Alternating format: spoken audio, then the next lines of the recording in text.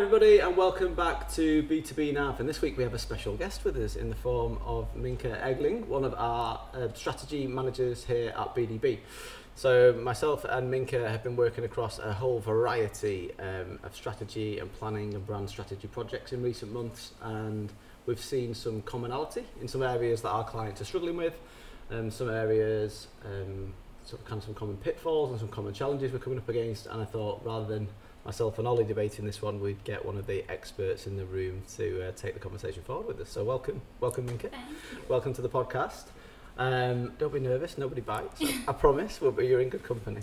So in terms of, I guess, strategy is one of those phrases that we always hear kind of bandied around in business, in marketing, and we can come on to kind of how those strategies might tie together. But what does strategy mean to you, in the sense of when you hear it, and obviously you work in it and you've chosen to go down that route?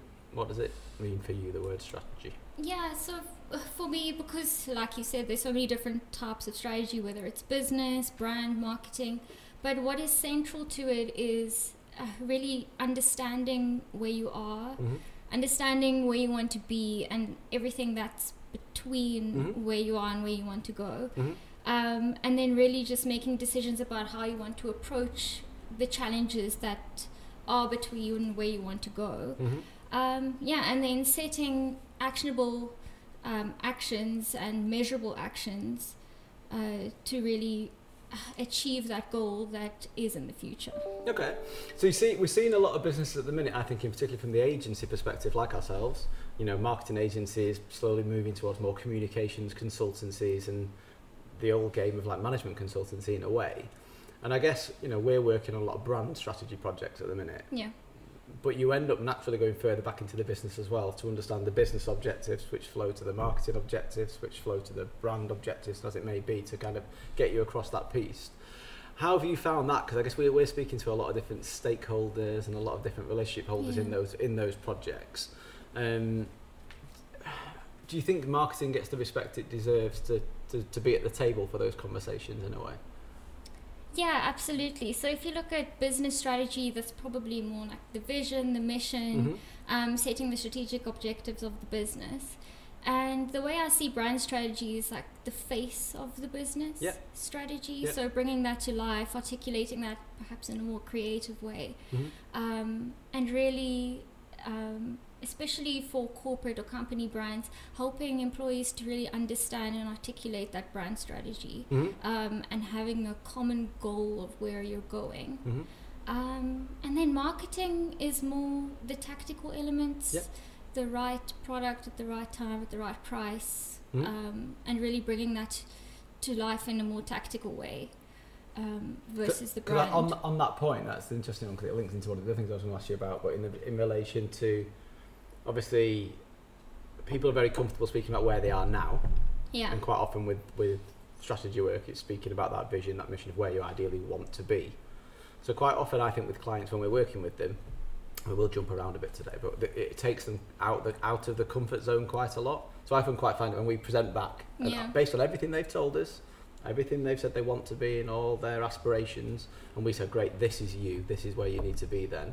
And you get this kind of awkward, that's not us though, that kind of reaction that you get, and we've had it on calls, and that uncomfortable nature. What do you think? What do you think gives rise to that, despite all the insights and the interviews and everything they've given you in that process? Yeah, that's what I really enjoy about the BDB process, is that we get to interview all these internal stakeholders, really understand where the business is going, in a sense that you understand the business objectives, not just from the top-down approach, but really how the business objectives are shaping the function of the business. And then being able to articulate where the business is going, you're able to do so in a way that's more authentic, and in the words of the actual employees. I find it really interesting when you play it back to them, and when you say this is what you've told us where you want to be as a business. And then that tends to kind of make them mellow slightly into, oh, actually, I did say that. And you can see the faces as they recall that moment when they felt a bit braver and a bit more confident in the interview of where they want to be. And usually you do find that the different departments, whether it's a technical person or marketing person, they end up saying the same things just in different ways of where they do see the company going. And then if there is a disconnect, then that is something that you can address. Yep. But usually there is consensus, because even if it isn't written, it is understood where your business is going often. Yeah, absolutely. And I think one of the things you touched on there, which is interesting to kind of dig a little bit deeper into, is obviously BDB we have our approach to strategy, which has been heavily influenced by it since you've joined us in terms of the direction that we want to take it in. And I'm sure anybody could Google business strategy models and you'll find hundreds of different models and templates and ways of doing things, and there's not necessarily a right or a wrong way to do these things. There's just a preferred approach, and most of it with ours is steeped in kind of research and insights, and we want to make sure it goes beyond the classic marketing fluff of just coming up with some crazy strap lines. It's got to be informed and have that kind of substance that's behind it. How much research is enough research in your mind? And I realise this is a very difficult question, by the way, but I mean it in the sense of we get asked it a lot by clients, particularly around should we be speaking to internal people, external people, how many people, and particularly with bigger businesses that are multi-region, multi-sector. What's your take on that? Oh, well, just to use like the academic research approach, I suppose it's when you reach a saturation point. So when you're starting to hear the same things over and over again, that's when you can stop with a certain route where, like for example, quantitative or qualitative data. Once you hear the same results, then okay, you've roughly got your direction. And then triangulation of data. So it is about desk research, and then speaking to, for example, internal stakeholders, validating that with what external stakeholders are saying. So using 3 different research approaches usually works, because then you can ensure that you are getting to a point, and it's not just skewed by what one stakeholder group thinks, for example. And I think the importance of that external validation as well. So I think, it's very much, as I say, part of the kind of the trifecta that you've described there, but you'd be amazed, and I don't think echo your projects that you've worked on before BDB, but the number of companies that don't include that external validation, that they're very keen for you to speak to their team about what they want to be, but unless you know really the customer side or the key stakeholders side of the coin, very difficult to kind of get that validation, I guess, in play. And that's what's great about doing it internally, is that you can shape the conversation, you can shape the research in a way that can be used. I think that's very difficult if you're using an external research company, which is maybe why some clients are opposed to the research. It's also expensive, I guess, as well. Cause I mean, the way we do it is obviously part of the Encompass fee, but if you do go to an external, you go for like a mass market research or the surveys, obviously you pay a big premium to do that work as well. But without that external validation, I think a lot of people think they know a lot about their customers. So they talk around customer centricity and what a customer centric organisation they are, and when you actually dig deeper into what do they know about their customers, sometimes they may have a lot of data, by the way, some companies, but also a lot of companies are quite out of date sometimes as well with the knowledge. Are they up to date with it? And particularly in some of the sectors that we're working with, I'm thinking of like personal care and the cosmetics that you're working with in the minute. So fast paced and so fast moving that in 6 months you could be out of date to an extent, maybe even less arguably, but it changes so quickly, doesn't it? It's also about knowing where to hone in on, because often when you'll speak to internal employees, it's this range of things that they can provide as a company, and then it's really hard to know where to pinpoint the direction. I mean, that's what the external validation really helps you to do. Okay. And then one of the other things, I was thinking about different things that we could touch on, different issues that have cropped up on projects, not issues, but discussion points, I guess, on projects at the minute. And one of these points is the competition. So when we do our work, we'll do a competitor profiling, competitor assessment. How important is that in the grand scheme of strategy? Because I've seen other clients that ignore the competition, not bothered about them. And I've got some clients that are obsessed with the competition because they're desperate to make sure they're different, and we can come on to that. But what do you think on that front? Yeah, it is dangerous. The whole idea of brand positioning is that you are positioning against the competition. So definitely can't be ignored. And then on the other hand, you don't want to copy what the competition is doing in such a way that you are just directly positioned as the competition. So you want to find that gap. So really the competitor analysis is more about opportunity assessment and the gap analysis. And then understanding how you can articulate your brand message in a way that is, whether it's differentiated or just distinctive. I think that's a really important point, though. I do think that's really important, because we get a lot of clients and contacts that are obsessed with being different or unique or wanting to stand out or cut through the noise or whatever it may be. And also within certain sectors, you're obviously faced with not a challenge, but just a challenge in differentiation, if I can speak. In the sense of there's not always that clear hook to make somebody different. And I think that's where, for me, it comes into being more authentic or consistent in the messaging that you're shaping. So if it is a very tightly fought area of the market and everybody has a similar offering, you're obviously searching for those USPs that will make somebody want to work with you. But where there isn't anything genuinely unique, and you do find yourself, we've been there sometimes looking at it going like it's just so similar, it's more, then I think that's where the brand and the messaging and the communication strategy really comes into its own, though, of either if there's a lack of differentiation, make that the focus, that there is a lack of differentiation, be more playful or whatever it may be. But it plays a bigger part in it for me, So. Yeah, perhaps for a challenger brand, it's more important to be differentiated or to be distinctive, to really challenge what is happening in the market. But especially with the brands we work on that are so global, much bigger presence, often the market leader, then to own a position is more important. And to stand your ground even if others are moving into it, because you have the heritage to really own it. Okay. And I guess what would you consider kind of the common pitfalls to be? So we get engaged by a client, they say they want to look at some brand strategy work, evolve the brand, and I'm focusing on brand purposely today. Obviously the strategy is way much broader than that. I think in more relevance to our clients. What are some of the common pitfalls you tend to see on the projects that you work across, or areas of difficulty that the client or agency may experience? I was working here for a few months and I read this book by Richard Rummel called Good Strategy, Bad Strategy. And just like everything he said was just so on the nose, just so relatable. He talks about fluff, which is like all the gibberish that surrounds strategy and marketing, and in B2B that is even more so because of all the technical jargon. So you can't just focus on these strategic concepts and arguments that mean nothing. Like you really have to cut through the fluff.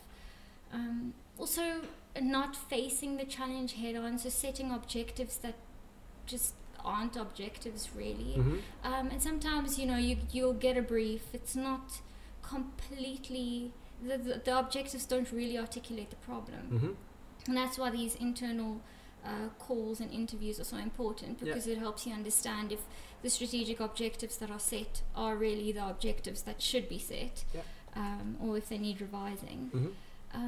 Also mistaking goals for strategy. So often you'll be, like an objective will be, we want to be the number one, just for the sake of an example, personal care brand internationally.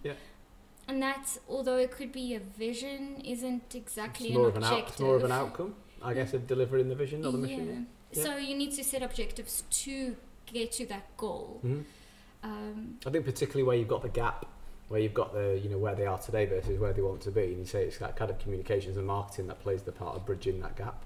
So you need objectives that you're going to keep incrementally moving you along, don't you, to an extent? So exactly. So not setting those objectives in a way that's actionable and measurable. It's really, that makes it really difficult to then start with the strategy. So you really have to get that foundation right, and then the brand strategy starts. And I mean, we've had feedback from clients that say we help them understand their business better than they did, and because of the brand exercises. So that's great. Okay.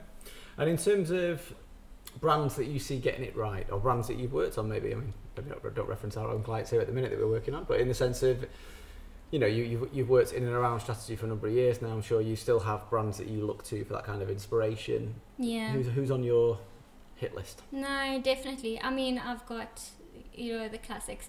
I'm always referring to Coca-Cola, but I won't today. But I have now.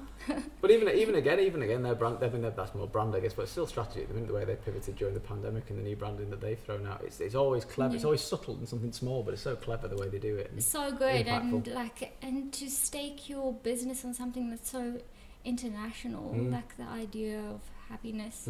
But I must say, okay, from a B2B perspective, DSM is really inspiring. So coming back to that idea of like what strategy is, and understanding where you are, they were into before 2010, they were just this Dutch local company, and they had this, in terms of the sense of the direction they wanted to go, and they wanted to be international. But it's a very saturated market. I mean, it's basically a chemical company. And to differentiate themselves then in that market, they had to find an unmet need, and they found that in sustainability. So that's more like their assessment of where things stood. They did so much research. I think the authenticity that stands behind it for them, and I mean now I don't think anybody would even think of them as a chemicals company. Exactly. It's, the role that they play, but they were so clear and unswerving in that vision of where they wanted to be. And I guess that along the way, I'm sure there were many doubters and many distractions that would try to take them off piece. But I think, having worked with them for a long time, but also having understood their story, it just seems they were so dedicated to say this is where we're going. And I imagine every year they probably had it in the boardroom of this is where we're going, we've got to stick with this, guys, to kind of like cut through it. But. And not just to say, we want to be international, but they found sustainability to be an innovation to be where they wanted to go. So that was definitely something that everyone could then get on board with, to be, okay, we want to be sustainable. 80% of our product portfolio, 100% of our product portfolio is going to be sustainable. That's really inspiring. And then of course the CEO won like the UN Humanitarian of the Year award. But like that aside, their profitability shot up and they became this international company, and they were known for life sciences and material sciences and not just this local Dutch chemical company. But you can imagine if that had been mentioned X many years ago when the strategy was set, you'd have probably been laughed out of the room. Genuinely, I think if you'd have thought the CEO of what was a chemicals company back in the day would be recognised for that kind of award, it's phenomenal to an extent. But I think that unswerving, unwavering vision of this is what we want to be, and then to have actually delivered it, that's what I'm most impressed by. My love of execution matters, and the fact they've actually done it. They've not just said it, they've not just produced a glossy board pack and something pretty for everybody to look at with this vision that you tell your team and then never refer to again. They've done it, and they've been there and done it, and I think it's incredible. And I love that they found that gap, and they and it was an unmet customer need, so it was really needed at the time. And through meeting it, that's how they became profitable. So like a B2C example is probably like a Tesla. Now Elon Musk is the richest man in the world. It's not because he wants to save the world through electric cars, but because there was such a demand for electric cars, and then the branding on top of that really helped to push it further. So that's really inspiring, these really like forward-facing brands. But they are, but I think the forward-facing aspect of it is what really probably gets them on your list in terms of, because you think it's the sustainability aspect of DSM before its time, in the sense of really, I imagine, now everybody greenwashing is quite a big thing, isn't it? Everybody jumping on the sustainability bandwagon. It's got to be part of most companies' strategy or CSR or sustainability initiatives in some way.